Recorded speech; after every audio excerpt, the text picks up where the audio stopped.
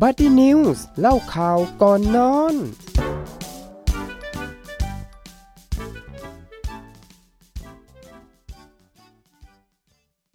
สวัสดีครับกลับมาพบกันอีกแล้วนะครับกับรายการบัดดี้นิวเล่าข่าวก่อนนอนนะครับกับเอิร์ธปิยพัฒน์โกมลครับแล้ววาวพานิชาปนัยเวศค่ะเอาล่ะครับพี่วาวช่วงวีคที่แล้ววีคก่อนหน้าเราก็คุยถึงเรื่องเทศกาลไหว้พระจันทร์ซึ่งเดี๋ยวเขาก็จะจัดวันที่29เนาะมาย้ำกันอีกครั้งเพื่อชาวหัดใหญ่คุณผู้ฟังเนี่ยจะไปเที่ยวกันซึ่งในสัปดาห์นี้เนี่ยเราก็อยู่ในช่วงเทศกาลเหมือนกันอันนี้ก็จะมาพูดคุยเกี่ยวกับเทศกาลของชาวไทยพุทธใช่แล้วก็แน่นอนค่ะว่านอกจากว่าชาวไทยเชื้อสายจีนเนี่ยผ่านกันไปแล้วช่วงนี้ก็จะเป็นเกี่ยวกับชาวไทยพุทธเนาะแน่นอนว่าเพิ่งผ่านกันไปค่ะสำหรับศาสตร์จีนเมื่อวันที่30สิงหาคมที่ผ่านมานี่เองนี่ก็มาศาสตร์ไทยกันบ้างใช่ศาสตร์ไทยเอาจริงๆมีหลายอย่างอันนี้ไม่ใช่ช่วงไม่ใช่ช่วง The Ghost นะคะทุกคนเดี๋ยวพอพูดถึงศาสตร์ไทยแล้วแบบอาจจะเข้าเพราะว่าเราเป็นรายการก่อนนอนไงอาจจะแบบว่าแล้วแกเชื่อไหม ช่วงศาสตร์ไทยเนี่ยคือแต่ละภาคเขาก็จะมีศาสตร์ของเขาเนาะแต่ของภาคใต้เนี่ยอะภาคใต้เขาจะเรียกว่าทำบุญเดือน10ใช่ไหมแล้วช่วงที่แบบว่าเร็วๆนี้เขาจะรับไงแล้วสัปดาห์นั้นอ่ะพีคฉันจะกลัวเว้ยใช่น้องหมาทุกตัวในซอยคือเห่าหอนแบบสุดฤทธิ์อันนี้ก็แล้วแต่ความเชื่อส่วนบุคคลเนาะอาจจะคิดไปเองจิตฉันอาจจะปรุงแต่งก็ได้แต่บอกเลยว่าช่วงกลางคืนนี่ไม่กล้าไปไหนจริงทำอะไรตอนกลางคืนก็คือแบบต้องรีบเข้านอนแล้วแหละรู้สึกว่ากลัวเราสะกดจิตตัวเองว่าแบบเดี๋ยวจะมีแบบใช่ไหมจริงๆอาจจะไม่มีอะไรก็ได้คิดเองไงอาจจะแบบเฮ้ยพี่ประเลดมองอยู่หรือเปล่าอะไรประมาณนั้นอะไรประมาณนี้ได้ยินเสียงอะไรนิดๆหน่อยๆเฮ้ยเสียงอะไรจริงๆแล้วดูหนังมากไปอะไรอย่างนี้ฟังมาเยอะแกดูเรื่องเป็ดวัสุทัศน์เยอะเกินไปไงตอนเด็กเอาจริงน่ากลัวมากฉันกลัวมากกลัวจริงโอเคเข้าเรื่องดีกว่าค่ะไอเอิร์ธไหนบอกว่าไม่ใช่ช่วงของ The Ghost ไงเข้าเรื่องเฉยโอเคค่ะกลับมาเรื่องของเราดีกว่าค่ะพี่วาวใช่แล้ววันนี้ที่เราจะมาพูดกันก็เกี่ยวกับวันศาสตร์ไทยจะมาเล่าเกี่ยวกับประวัติกันสักนิดนึงค่ะว่าศาสตร์ไทยในแต่ละภูมิภาคนี้มีประวัติอะไรยังไงบ้างเนาะหากว่าเราพูดถึงในพื้นที่ภาคใต้อย่างที่บอกไปค่ะว่าก็คือการทำบุญในช่วงของเดือน10นั่นเองและซึ่งหลายคนนะคะอาจจะไม่ได้รู้ว่าประเทศไทยเราเนี่ยก็มีวันศาสตร์เช่นเดียวกันเหมือนศาสตร์จีนเลยนั่นคือวันศาสตร์ไทยค่ะหรือศาสตร์เดือน10นะซึ่งตรงกับวันเสาร์ที่14ตุลาคม2566 14ตุลาคมนี้สำหรับในพื้นที่ภาคใต้ก็คือวันส่งแล้วนะคะแล้วเกิดว่าเราเรียกกันเป็นการทำบุญนะคะในบุญหลังเนี่ยแหละค่ะก็คือวันส่งบรรพบุรุษกลับนั่นเองแต่บุญแรกนะคะในพื้นที่ภาคใต้เนี่ยก็คือวันที่30กันยายน2566ที่จะถึงนี้นะคะประเพณีวันศาสตร์เดือน10นะคะเป็นประเพณีที่จัดขึ้นเพื่อทำบุญอุทิศแก่บรรพบุรุษที่ล่วงลับไปแล้วซึ่งคล้ายกับวัตถุประสงค์ของวันศาสตร์จีนนั่นเองส่วนวันศาสตร์ไทยค่ะจะตรงกับวันแรม15ค่ำเดือน10ของทุกปีนอกจากจะเป็นการแสดงความกตัญญูกตเวทีกับบรรพบุรุษแล้วยังเป็นการได้มาพบเจอกันนะคะอย่างพร้อมหน้าพร้อมตาในครอบครัวเพื่อมาทำบุญร่วมกันในวันศาสตร์ไทยนับเป็นวันสำคัญวันหนึ่งของไทยเลยก็ว่าได้ค่ะในหนังสือเทศกาลและประเพณีไทยนะคะคำว่าศาสตร์เป็นคำอินเดียนะหมายถึงคำว่าฤดูซึ่งตรงกับฤดูในภาษาอังกฤษค่ะที่เรียกว่า autumn หรือฤดูใบไม้ร่วงซึ่งจะมีเฉพาะในบางเขตของทั่วโลกนะคะอย่างยุโรปจีนอินเดียตอนเหนือเท่านั้นช่วงนั้นก็จะเป็นระยะที่พืชพันธุ์เนี่ยแล้วก็ผลไม้เริ่มที่จะสุกแล้วก็ให้พืชผลเป็นครั้งแรกในฤดูดังนั้นค่ะประชาชนจึงรู้สึกยินดีและถือเทศกาลแห่งความรื่นเริงจึงมักทำพิธีตามความเชื่อและเลี้ยงดูกันนะคะอย่างที่เรียกว่า seasonal festival นั่นเองค่ะโดยบางแห่งนะคะก็จะมีการนำพืชผลที่เก็บเกี่ยวได้ครั้งแรกหรือที่เรียกว่าผลแรกได้ไปสังเวยหรือบูชาสิ่งศักดิ์สิทธิ์ที่ตนเองนับถือเพื่อเป็นสิริมงคลและความเคารพกับท่านที่ช่วยบันดาลให้พืชผลอาหารอุดมสมบูรณ์จนเก็บเกี่ยวได้นั่นเองค่ะสำหรับในพจนานุกรมไทยนะครับศาสตร์เนี่ยมีความหมายว่าเทศกาลทำบุญในวันสิ้นเดือน10โดยนำพืชพันธุ์ธัญญาหารแรกเก็บนะครับแบบว่าที่เพิ่งเก็บเกี่ยวพี่วาวมาปรุงเป็นข้าวทิพย์และก็ข้าวมัทุปายาตเคยได้ยินไหม พื่อที่จะถวายพระสงฆ์ซึ่งตรงกับวันแรม15ค่ำเดือน10ของทุกปีซึ่งมักจะตรงกับราวๆแบบปลายเดือนกันยาแล้วก็ไปจนถึงเดือนตุลาคมประมาณนั้น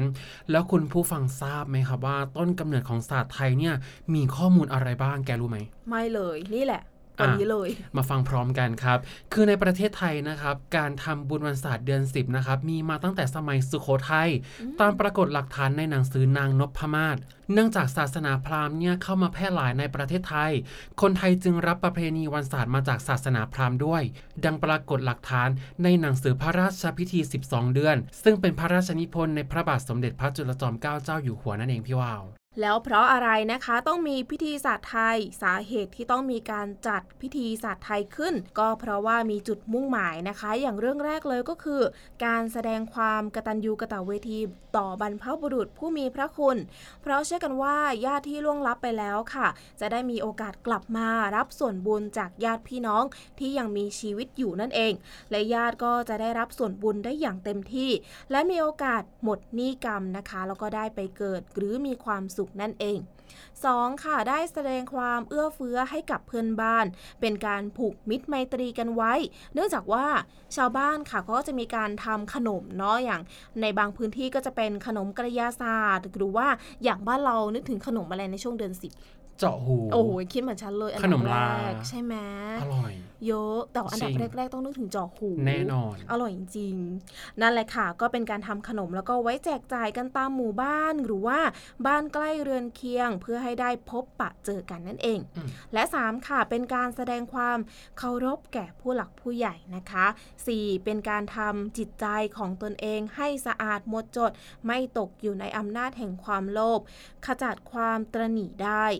5. เป็นการบำรุงหรือจันลงพระพุทธศาสนาให้มั่นคงสืบไปและ 6. เป็นการแสดงความกตัญญูต่อพระแม่โพธิ์ศพหรือผีไร่ผีนาที่ช่วยรักษาข้าวกล้าในนาให้เจริญงอกงามดีเนื่องจากสังคมไทยเป็นสังคมเกษตรกรรมการทำนาเป็นอาชีพหลักในช่วงเดือน10นี้ข้าวกล้ากำลังงอกงามแล้วรอเก็บเกี่ยวเมื่อสุกจึงมีเวลาว่างพอที่จะทำบุญเพื่อเลี้ยงขอบคุณตอบแทนนั่นเองค่ะอย่างนี้นี่น้องพี่วาวแกรู้ไหมพี่วาวว่าวันศาสตร์ไทยแต่ละภูมิภาคนี่มีความแตกต่างกันด้วยเอาดีๆจำได้แต่ภาคใต้นะพอมาหาข้อมูลก็แบบอ๋อเขามีทุกภาคเลยถูกต้อง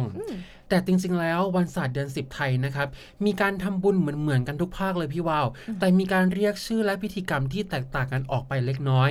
วันศาสตร์ไทยนะครับทางภาคกลางนะครับเรียกว่าศาสตร์ไทยตามแบบตรงตัวเลยเมื่อถึงวันศาสตร์นะครับชาวบ้านเนี่ยจะรวมตัวกันทำเขาเรียกว่ากระยาศาสตร์ที่เราเคยกินกันมันก่อนอร่อยมากชอบมาก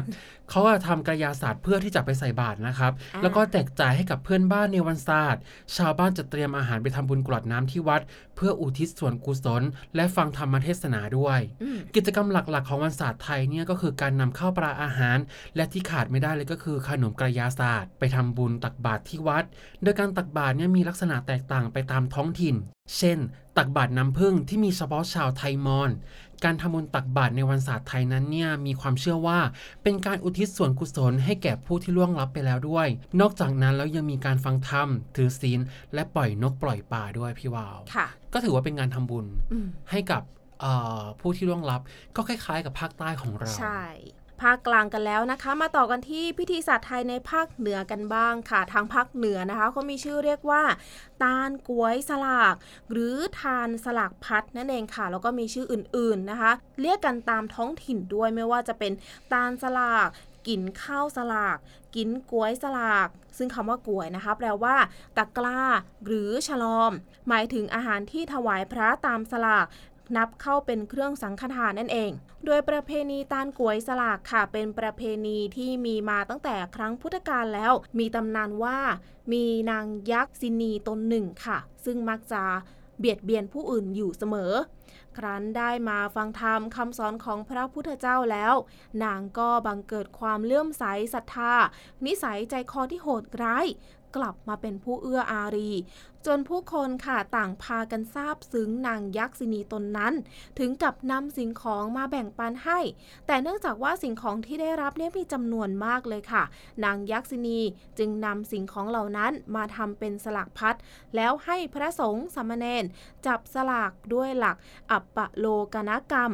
คือสิ่งของที่ถวายมีทั้งที่มีราคามากแล้วก็ราคาน้อยแตกต่างกันออกไปตามแต่โชคของผู้ได้รับนั่นเองแล้วการถวายแบบจับสลากของนางยักษินีนะคะนับเป็นครั้งแรกของประเพณีทำบุญสลากพัดในพระพุทธศาสนานั่นเองโดยประเพณีตาลก๋วยสลากหรือสลากพัดของชาวล้านนานิยมปฏิบัติกันตั้งแต่เดือน12เหนือถึงเดือนยี่เหนือหรือตั้งแต่เดือนกันยายนถึงเดือนตุลาคมของทุกปีเพราะว่าช่วงนี้ค่ะชาวนาเขาจะได้พักผ่อนหลังจากที่ทำนาเสร็จแล้วขณะที่พระสงฆ์นะคะก็จำพรรษาอยู่วัดไม่ได้ไปไหนด้วยบวกกับในช่วงเวลานี้เนี่ยผลไม้ก็จะสุกเยอะด้วยนะคะไม่ว่าจะเป็นลำไยมะไฟส้มโอนะคะแล้วก็ยังเป็นการสงเคราะห์คนยากจนด้วยอย่างเช่นชาวนาที่ฐานะไม่ค่อยดีไม่มีข้าวเหลือพอก่อนฤดูเก็บเกี่ยวจึงนับว่าเป็นการให้สังฆทานที่ได้กุศลแรงนั่นเองค่ะน้องเอิร์ธคุณผู้ฟังคะก่อนจะถึงวันตาลก๋วยสลากนะครับถูกไหมพี่วาวใช่แล้วคือบางเป็นภาษาเหนือไง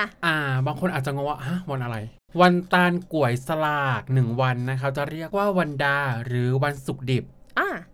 ค่ะเป็นวันที่ชาวบ้านนี่ได้จัดเตรียมข้าวของไม่ว่าจะเป็นของกินหรือของใช้ต่างๆสำหรับที่จะนำมาจัดดาใส่ก๋วยสลากเช่นเกลือข้าวสารหอมกะปิชิ้นปิ้งเนื้อเค็มจิ้นย่างแคบหมูเมี่ยงยังไม่หมดมีอีกบุหรี่ไม้ขีดไฟเทียนไขสีย้อมผ้าและผลไม้ต่างๆเป็นต้นนั่นเองในวันนี้นะครับมักจะมีญาติสนิทหรือว่ามิตรสหายที่อยู่ต่างบ้านต่างเมืองเนี่ยก็คือมาร่วมกันทำบุญด้วยและจะมาร่วมกันเขาเรียกว่าอะไรล่ะชาวเหนือเขาจะเรียกว่าดาสลากด้วยกันประมาณนั้นซึ่งถือเป็นประเพณีที่ทำบุญร่วมกันผู้ชายจะเป็นคนสานก๋วยสลากหรือว่าสานตะกร้านั่นเองสำหรับที่บรรจุใส่ของกินของใช้ต่างๆก๋วยนะครับจะกลุด้วยใบตองหรือตองจิกุ๊กเป็นภาษาเหนือใช่ไหมใช่เมื่อรวบปากก๋วยมัดเสร็จเรียบร้อยแล้วเนี่ยจะมีแบบว่าไม้ไผ่แบบหล่อเป็นก้านเล็กๆสำหรับเสียบสตางค์กล่องไม้ขีดไฟบุหรี่เพื่อทำเป็นยอดก๋วยสลากจะทำมากทำน้อยตามกำลังศรัทธาและฐานะได้เลยนะครับทุกคนแต่ในปัจจุบันเนี่ยจะไม่ค่อยมีคนมาสานก๋วยแล้วพี่วาวจึงใช้เป็นแบบว่าบรรจุพลาสติกแทนเพื่อให้ง่ายต่อการใช้งานแล้วก็ลดก๋วยแปลว่าตะกร้าใช่ไหมใช่เพื่อให้ง่ายต่อการใช้งานด้วยแบบว่านำมาใช้กลับมาใช้ได้อีกครั้งหนึ่งในปีต่อๆไปด้วยก๋วยสลากนะครับมี2ลักษณะเลยคือ1ก๋วยน้อยนะครับเป็นก๋วยสลากสำหรับที่จัดถวายให้กับผู้ที่ล่วงลับไปแล้วทั้งญาติพี่น้องเพื่อนสนิทมิตรสหายหรือแม้แต่สัตว์เลี้ยงที่เราเคยรักนะครับและมีคุณค่าต่อเราเมื่อครั้งที่มีชีวิตเช่นช้างม้าวัวควายและสุนัขเป็นต้นหรือถ้าไม่รู้ว่าถวายทานไปให้ใครก็ถวายทานเอาไว้ภายหน้าก็ได้แบบบางทีเราอยากจะทำบุญเนาะแต่แบบว่าเราไม่มีใครในใจไงก็ทำบุญให้กับตัวเองภายในภาคหน้าเหมือนกับว่าเป็นแบบว่าธนาคารบุญเก็บสะสมบุญเอาไว้ได้ใช้แบบว่าเผื่อวันใดวันหนึ่งเราล่วงลับอะไรประมาณนั้นก็ดีเนาะทำบุญให้ตัวเองทำบุญล่วงหน้าใช่นั่นก็เป็นก๋วยเล็กนะคะมาดูกันที่ก๋วยใหญ่ค่ะก๋วยใหญ่นะคะเป็นก๋วยที่จัดทำขึ้นใหญ่เป็นพิเศษซึ่งจะบรรจุเข้าของได้มากขึ้นถวายเป็นมหากุศลสำหรับคนที่มีกำลังศรัทธาและฐานะดีเป็นปัจจัยที่นับว่าได้กุศลแรงเลยค่ะสลากที่มักจะทำขึ้นเป็นพิเศษอีกอย่างหนึ่งนะคะก็คือสลากโชคมักจะเป็นสลากของผู้ที่มีฐานะดีระดับเศรษฐีในบางคนนะคะที่ต้องการทำบุญอุทิศส่วนกุศลไปให้กับบิดามารดาหรือญาติผู้ใหญ่ที่ได้ล่วงลับอันเป็นการแสดงออกถึงความกตัญญูรู้คุณคนมักจะทำเป็นต้นสลากที่สูงใหญ่สำหรับที่จะนำเอาวัตถุสิ่งของเครื่องใช้ต่างๆผูกมัดไว้กับต้นสลากอย่างเช่นผ้าห่มที่นอนหมอน หม้อนึ่งไหข้าวหม้อแกงถ้วยชามช้อนกรมเครื่องนุ่มห่มอาหารแห้งต่างๆและเงินที่เป็นธนบัตรชนิดต่างๆต้นสลากนะคะจะมีการประดับตกแต่งให้สวยงามกว่าสลากธรรมดาค่ะแล้วก่อนที่จะถึงเวลาเพลนะคะพระสงฆ์เขาก็จะนำเอาเส้นสลากเนี่ยไปอ่านโดยเริ่มจากเจ้าอาวาสพระจับได้เบอร์อะไรของเจ้าภาพคนใดก็ไปฉันสำรับกับข้าวที่เจ้าภาพนำมาก่อนที่จะมีการเส้นสลากหรือจับสลากค่ะก็จะมีการฟังเทศอย่างน้อย1กันต่อจากนั้นจะมีการยกของประเคนตามสลากเมื่อพระฉันเสร็จแล้วก็จะอนุโมทนาและให้ศีลให้พรเจ้าภาพก็กรวดน้ำอุทิศส่วนบุญส่วนกุศลให้กับญาติที่ล่วงลับไปแล้วอันเป็นเสร็จพิธีค่ะสำหรับงานศาสตร์ไทยภาคเหนือนะคะเป็นเอกลักษณ์อีกแห่งหนึ่งก็คืองานศาสตร์ไทยกล้วยไข่เมืองกำแพงนี่เคยได้ยินอยู่เหมือนกันของจังหวัดกำแพงเพชรค่ะซึ่งจัดขึ้นนะคะเป็นการขึ้นชื่อเลยสำหรับเรื่องของกล้วยไข่ซึ่งงานนี้นะคะเริ่มจัดขึ้นตั้งแต่ปีพุทธศักราช 2524 และจัดต่อเนื่องมาเป็นเรื่อยๆเลยค่ะเนื่องจากว่ามีการเห็นว่ากล้วยไข่เนี่ยจะออกผลมากในช่วงเดือนกันยายนพอดีและสามารถรับประทานเคียงกับกระยาศาสตร์ซึ่งเป็นขนมประจำวันศาสตร์ไทยได้เป็นอย่างดีจึงเป็นการประชาสัมพันธ์ของจังหวัดไปในตัวด้วยนี่คุณผู้ฟังคะไม่แน่ใจว่าหลายๆท่านจะทราบหรือเปล่าว่ากระยาศาสตร์ต้องทานกับกล้วยไข่ซึ่งเราสองคนเพิ่งได้ยินมาไม่กี่วันมานี้เองคือคุณบัญชรได้บอกมาว่ากินกระยาศาสตร์กินกับกล้วยน้ำว้าก่อนละกันเพราะตอนนี้ไม่มีกล้วยไข่เราก็เลยตอนแรกทำไมต้องกินกล้วยไข่นี่ก็เป็นแบบเขาเรียกว่าอะไรเหมือนกับวิธีการกินในพื้นที่ของเขาค่ะแต่เอาจริงๆกระยาศาสตร์แบบภาคกลางเลยอร่อยมากคือแบบถั่วลิสงเขาสดกรอบมันไม่ได้แข็งจนเกินไปความน้ำตาลเขาเหมือนคาราเมลมีเนื้อมะพร้าวด้วยมันเอาง่ายๆนะคำเดียวเลยมันเป๊ะใช่มาต่อกันในส่วนของภาคใต้กันดีกว่าพี่วาวเรียกว่างานบุญเดือน10ที่เราแบบได้ยินกันมาตั้งแต่เด็กนะฮะหรือประเพณีชิงเปรตเอาจริงๆคำว่าเปรตหลายๆคนอาจจะแบบมันแรงเกินไปหรือเปล่าอะไรอย่างนี้แต่จริงๆมันคือแบบว่าเป็นภาษาพื้นบ้านที่เรียกกันง่ายๆใช่ก็คือเปรตประสุทัศน์อะไรประมาณนั้นนะครับเป็นประเพณีทำบุญเพื่ออุทิศส่วนกุศลให้กับบุคคลที่ล่วงลับไปแล้วนะครับในเดือน10เป็น2วาระก็คือวันแรม1ค่ำเดือน10ครั้งหนึ่งแล้วก็แรม15ค่ำเดือน10อีกครั้งหนึ่งก็คือบุญแรกกับบุญหลังนั่นเองที่เขาเรียกกันง่ายๆเลยนะฮะโดยถือคติว่าพ่อแม่ปู่ย่าตายายและญาติพี่น้องที่ล่วงลับไปแล้วโดยเฉพาะผู้ที่ต้องตกนรกหรือเรียกว่าเปรตนั่นแหละนะครับจะได้รับอนุญาตมาพบกับญาติของตนในเมืองมนุษย์ได้ในวันแรม1ค่ำเดือน10และกลับไปสู่นรกดังเดิมในวันแรม15ค่ำเดือน10ดังนั้นนะครับจึงมีการทำบุญใน2วาระดังกล่าวแต่ส่วนใหญ่นะครับทำบุญในวันแรม15ค่ำเดือน10เพราะว่ามีความสำคัญกว่าการทำบุญของชาวไทยในภาคใต้ดังกล่าวนะครับมีชื่อเรียก4อย่างเลย 1. ประเพณีบุญเดือน10โดยกำหนดเอาเดือนทำบุญเนี่ยเป็นหลักก็คือทำบุญเดือน10อะไรเนาะ2นะครับประเพณีทำบุญวันศาสตร์โดยถือหลักของการทำบุญที่มีความสัมพันธ์กับอินเดียหรือวันศาสตร์ไทยของคนไทยที่เอิร์ธได้กล่าวไปแล้วว่าคนภาคกลางเนี่ยเขาจะเรียกว่าวันศาสตร์ไทยแบบตรงตัวเลยบางครั้งนะครับก็เรียกว่าประเพณีทำบุญศาสตร์สั้นๆหรือเดือน10ซึ่งเป็นที่รู้จักกันดีก็คือวันประเพณีศาสตร์เดือน10ของจังหวัดนครศรีธรรมราชซึ่งเอาจริงๆจังหวัดนครศรีธรรมราชนี่เขาก็จะเด่นในเรื่องของการเกี่ยวกับศาสตร์เดือน10ใช่ค่ะเขาจะมีงานเป็นอีเวนต์ใหญ่เลยนะพี่วาวก็คืองานศาสตร์เดือน10งานแบบเนี้ยก็ต้องนึกถึงที่นครใช่แล้วอีกอย่างนึงนะขนมลาของนครอร่อยมากมันเป็นเหมือนกับว่าเป็นแผ่นลาที่ไม่แข็งมันจะเป็นเส้นเล็กที่นุ่มแล้วมันอร่อยมันรู้สึกว่าเอาง่ายๆคือมันอร่อยอร่อยใช่คืออยากกินขนมลานี้ขึ้นชื่อเลยก็ต้องไปนครศรีธรรมราชแน่นอนครับพี่วาวค่ะและถัดไปนะคะเป็นประเพณีจัดหมับค่ะอันนี้ก็จะคุ้นชื่อกันเนาะว่าหมับคืออะไรก็คือบ้านฉันเป็นสำหรับจัดทุกปีเป็นไงใหญ่มากจัดทีนึงก็คือแบบ2หมับโอ้โหรู้ว่าเขาอันนี้ด้วยนะทราบมาว่าการ จัดหมับเนี่ยเหมือนกับมาอวดของกันด้วยว่าใครจัดได้สวยใช่ไหมเป็นการอวดด้วยว่าบ้านนี้คือแบบบ้านนี้เลิศนะหมับสวยอะไรประมาณนั้นมันเหมือนกับการที่แบบว่าอวดฐานะทางบ้านของชาวใต้ผลไม้ที่ใส่อ่ะก็ต้องแบบหมับนี้ผลไม้แบบเมืองนอกเมืองไทยองุ่นเดี๋ยวนี้ค่ะเธอ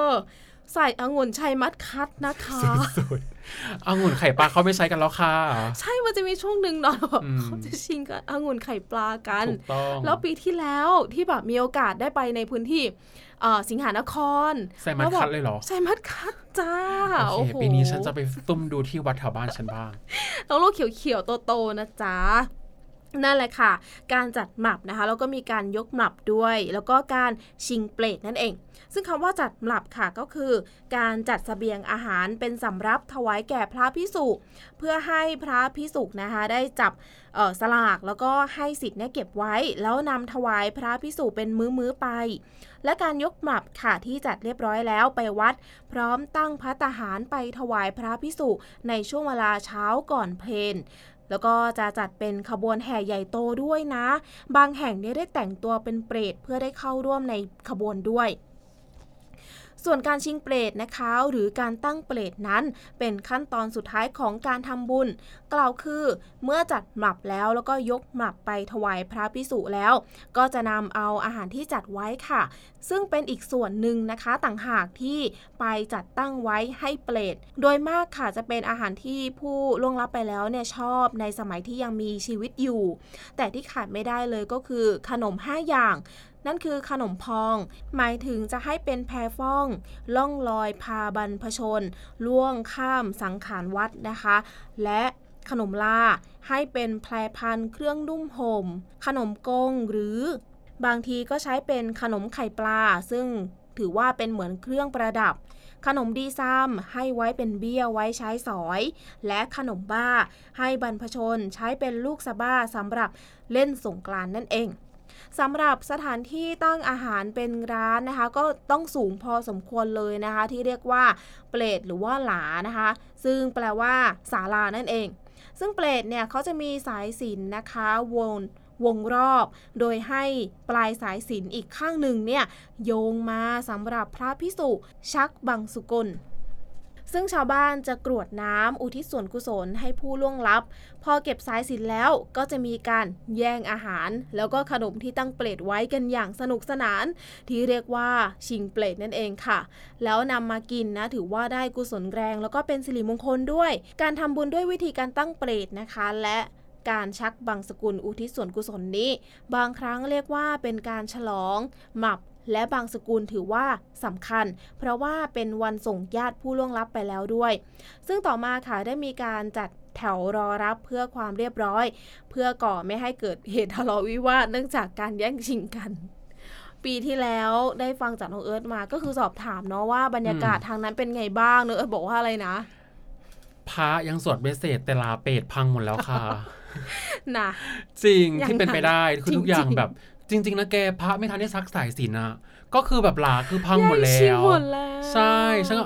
เสร็จกันแล้วเหรอคะพระยังสวดแบบว่ายังไม่ถึงกรวดน้ำเลยนั่นแหละค่ะมากันต่อนะครับสำหรับข้าวสากนะคะที่จะนำไปแจกเหมือนกับกระยาศาสตร์ของคนไทยในภาคกลางวิธีห่อนะครับผิดกับทางภาคกลางเลยเพราะห่อด้วยใบตองกลัดด้วยไม้กลัดหัวท้ายนะครับมีรูปลักษณะคล้ายข้าวต้มมัดแต่ตรงปลายทั้งสองข้างนะครับเรียกว่าสันตองไม่ต้องพับเข้ามานะครับของที่ใส่ในห่อนะครับมีข้าวต้มข้าวสากแกงเนื้อแกงปลาหมากพลูบุหรี่ห่อแล้วก็เย็บติดกันเป็นแพ็คคู่ๆเลยนะครับเอาไปห้อยไว้ตามต้นไม้รั้วบ้านเมื่อห้อยไว้แล้วก็ตีกลองหรือโปร่งเป็นสัญญาณและปล่อยทิ้งไว้ชั่วพักหนึ่งนะครับก็คือทิ้งไว้แบบบางคนทิ้งไว้นานจนลืมเลยพี่วาวค่ะแล้วก็กะเวลาที่เป็ดได้รับเอาอาหารนะครับที่ห้อยไว้นั้นไปแล้วเนี่ยชาวบ้านก็จะแย่งกันชุลมุนใครที่แย่งเก่งก็ได้มากกว่าคนอื่นเรียกว่าแย่งเปรตนั่นเองของที่แย่งเปรตไปได้นี้นะครับชาวบ้านจะเอาไปไว้ตามไร่นาเพื่อเลี้ยงเทพรักษ์รักษาไร่นานะครับนอกจากนี้นะครับยังเอาไปให้เด็กกินเพราะถือว่าเด็กที่กินแล้วเนี่ยจะทำให้อ้วนท้วมสมบูรณ์ไม่เจ็บไม่ไข้นั่นเองพี่วาวค่ะแต่จริงนะพ่อฉันมีเรื่องเล่าอีกเหรอว่าพ่อฉันจะชอบเอา ของที่ชิงเปรตได้อ่ะเอาไปไว้บนต้นไม้ด้วยเหมือนต้นไหนที่มันรู้สึกว่ามันไม่ค่อยเป็นลูกอะพี่วาวเราจะเอาไอ้นั่นเอาพวกของขนมลาขนมเทียนขนมข้าวแต่นข้าวพองอะไรเงี้ยเอาไปแขวนบนต้นไม้เพื่อจะให้ต้นผลไม้ต้นนั้นนะลูกดกแล้วก็ขึ้นจริงๆนะจริงๆก็เป็นความเชื่อนะใช่เป็นความเชื่อก็เห็นเป็นความเชื่อแต่ว่าเห็นผลชัดไงถูกต้องเป็นแบบว่าชาวบ้านเพราะว่าบางพื้นที่บางภูมิภาคเหมือนที่เราเกริ่นไปก็น่าจะคล้ายๆกันกับที่เหมือนกับไปเพื่อถวายแล้วก็ให้เหมือนเทพหรือว่าผู้ที่ดูแลรักษาต้นไม้อ่ะได้แบบออกผลมาเยอะๆถูกต้องค่ะและในระยะที่2นะคะก็คือวันขึ้น15ค่ำเดือน10เวลาเช้าค่ะชาวบ้านก็จะไปทำบุญตักบาตรกันที่วัดอุทิศส่วนกุศลให้กับญาติผู้ใหญ่ที่ล่วงลับไปแล้วแต่อาจมีบางคนค่ะที่อยู่วัดรักษาศีลฟังเทศเมื่อถึงเวลาใกล้เพลก็เตรียมภัตตาหารไปวัดอีกครั้งหนึ่งโดยมีห่อข้าวน้อยห่อข้าวใหญ่ข้าวสากหรืออาหารอื่นๆเมื่อถึงวัดแล้วค่ะก็จะจัดภัตตาหารแล้วก็ของที่จะถวายพระภิกษุบางแห่งค่ะก็นิยมทำเป็นสลากนะคะชาวบ้านคนไหนจับสลากถูกชื่อพระภิกษุรูปใดก็จะถวายรูปนั้นทำนองเดียวกับทำบุญสลากพัดของภาคเหนือจึงเป็นเหตุเกิดความเข้าใจว่าการทำบุญข้าวสากก็คือการทำบุญด้วยวิธีตามสลากนั่นเองส่วนห่อข้าวน้อยนะคะห่อข้าวใหญ่เนี่ยชาวบ้านก็จะแจกกันเองห่อข้าวน้อยเมื่อแจกแล้วก็จะแก้ห่อมาแล้วก็กินกันในวัดทีเดียวถือกันว่าเป็นการกินในขณะที่ยังมีชีวิตอยู่ในโลกนี้ส่วนห่อข้าวใหญ่นะคะให้เอากลับไปบ้านแล้วก็เก็บไว้ในเวลาต่อไปเพราะว่าอาหารในห่อนั้นเป็นพวกของแห้งอย่างเช่นปลาแห้งเนื้อแห้งซึ่งสามารถเก็บไว้ได้เป็นเวลานานถือคติว่าเอาไปกินในปรโลกประเพณีแจกห่อข้าวน้อยและห่อข้าวใหญ่นี้นะคะปัจจุบันเกือบจะไม่มีแล้วก็จะเป็นการจัดเพียงภัตตาหารไปถวายพระภิกษุพร้อมด้วยข้าวสากนะคะหรือว่าถวายกรยาศาสตร์นั่นเองค่ะนี่ก็เป็นเรื่องราวนะคะเกี่ยวกับวันศาสตร์ไทยในแต่ละภูมิภาคก็มีความโดดเด่นแตกต่างกันก็คือบ้านเราชาวใต้ก็จะเรียกว่าวันชิงเปรตนั่นเองค่ะใช่ไหมเอาจริงๆก็คือแบบช่วงหน้าฝนเนาะมันจะแบบว่าอบอวลไปด้วยขนมเทียนขนมเจาะหูขนมลาอะไรประมาณนั้นแล้วยิ่งได้ที่กินใหม่ๆนะถูกต้องโอ้ยอร่อยมากนี่ชอบขนมเทียนมากนะพี่วาวขนมเทียนพี่ชอบกินไส้หวานไส้มะพร้าวอ่ะไม่ชอบไส้ถั่วรู้สึกมันจะเป็นเค็มๆแล้วก็ชอบไส้ถั่วเขียวมากยิ่งถ้าเจอที่แบบแป้งนุ่มๆหนึบๆนะแล้วยิ่งขนมเจาะหูอ่ะที่ใส่งาแล้วก็ต้องเนื้อข้างในเป็นแบบเกล็ดอ่ะเฮ้ยฉันเคยกินแบบนี้ด้วยนะขนมเจาะหูแบบสูตรแบบคิดปิ้งครีมยังไงโรยน้ำตาลข้างบนแล้วเป็นน้ำตาลแบบแข็งๆน้ำตาลแบบน้ำตาลโดนัทอ่ะใช่เป็นเกรดน้ำตาลแกอร่อยมากแต่หวานเป็นการหวานที่กำลังพอดีอ่ะแต่ถ้ากินเยอะเกินก็จะตัดขาได้ถูกต้องก็นะมันก็เหมือนกับมีการอะแดปกันนะเหมือนอย่างศาสตร์จีนเนี่ยจะนึกถึงพวกขนมเข่งแล้วเขาจะมีการมาชุบไข่แล้วเอาไปทอดอีกทีของบ้านเราก็เหมือนกันก็อะแดปพวกขนมที่มีเนาะมาทำในรูปแบบต่างๆถูกต้องค่ะค่ะนี่ก็เป็นเรื่องราวของวันศาสตร์ค่ะนี่ใกล้จะถึงแล้ว30กันยายนนี้ค่ะสำหรับพื้นที่ภาคใต้ก็ไปเป็นการรับนะคะบรรพบุรุษช่วงสัปดาห์นั้นก็ใช้ชีวิตกันอย่างระมัดระวังใช่นะครับ อันนี้ส่วนตัวแหละที่แบบคิดเองอาจจะไม่มีอะไรก็ได้ก็คือถ้าเราคิดแบบคิดดีทำดีก็ไม่มีอะไรหรอกก็อยู่คนละโลกกันมาที่ The Ghost อีกแล้วกลับมาที่ The Ghost นี่แหละค่ะก็เป็นเทศกาลนะช่วงนี้เราก็มาเล่าสู่กันฟังเกี่ยวกับเทศกาลไม่ว่าจะจีนนะคะแล้วก็ไทยเดือนหน้าจะมีบางเทศกาลเกี่ยวกับโกสอีกแล้วน้องเอิร์ธแต่เป็นไปทางคลิปรอฟังนะคะว่าเกี่ยวกับเทศกาลอะไรนะคะห้ามพลาดเลยนะครับคุณผู้ฟังใช่แล้วหมดเวลาลงแล้วค่ะสำหรับรายการ Buddy News เล่าข่าวก่อนนอนนะคะคุณผู้ฟังสามารถกลับมารับฟังรายการได้อีกครั้งทุกคืนวันอาทิตย์ 21:30 จนถึง 4 ทุ่มเลยค่ะวันนี้เรา2คนขอตัวลาไปก่อนนะคะสวัสดีค่ะสวัสดีครับกุ๊ดไนท์นะครับบาย บัดดี้นิวส์เล่าข่าวก่อนนอนโดยสถานีวิทยุมอ.หัดใหญ่ FM88 MHz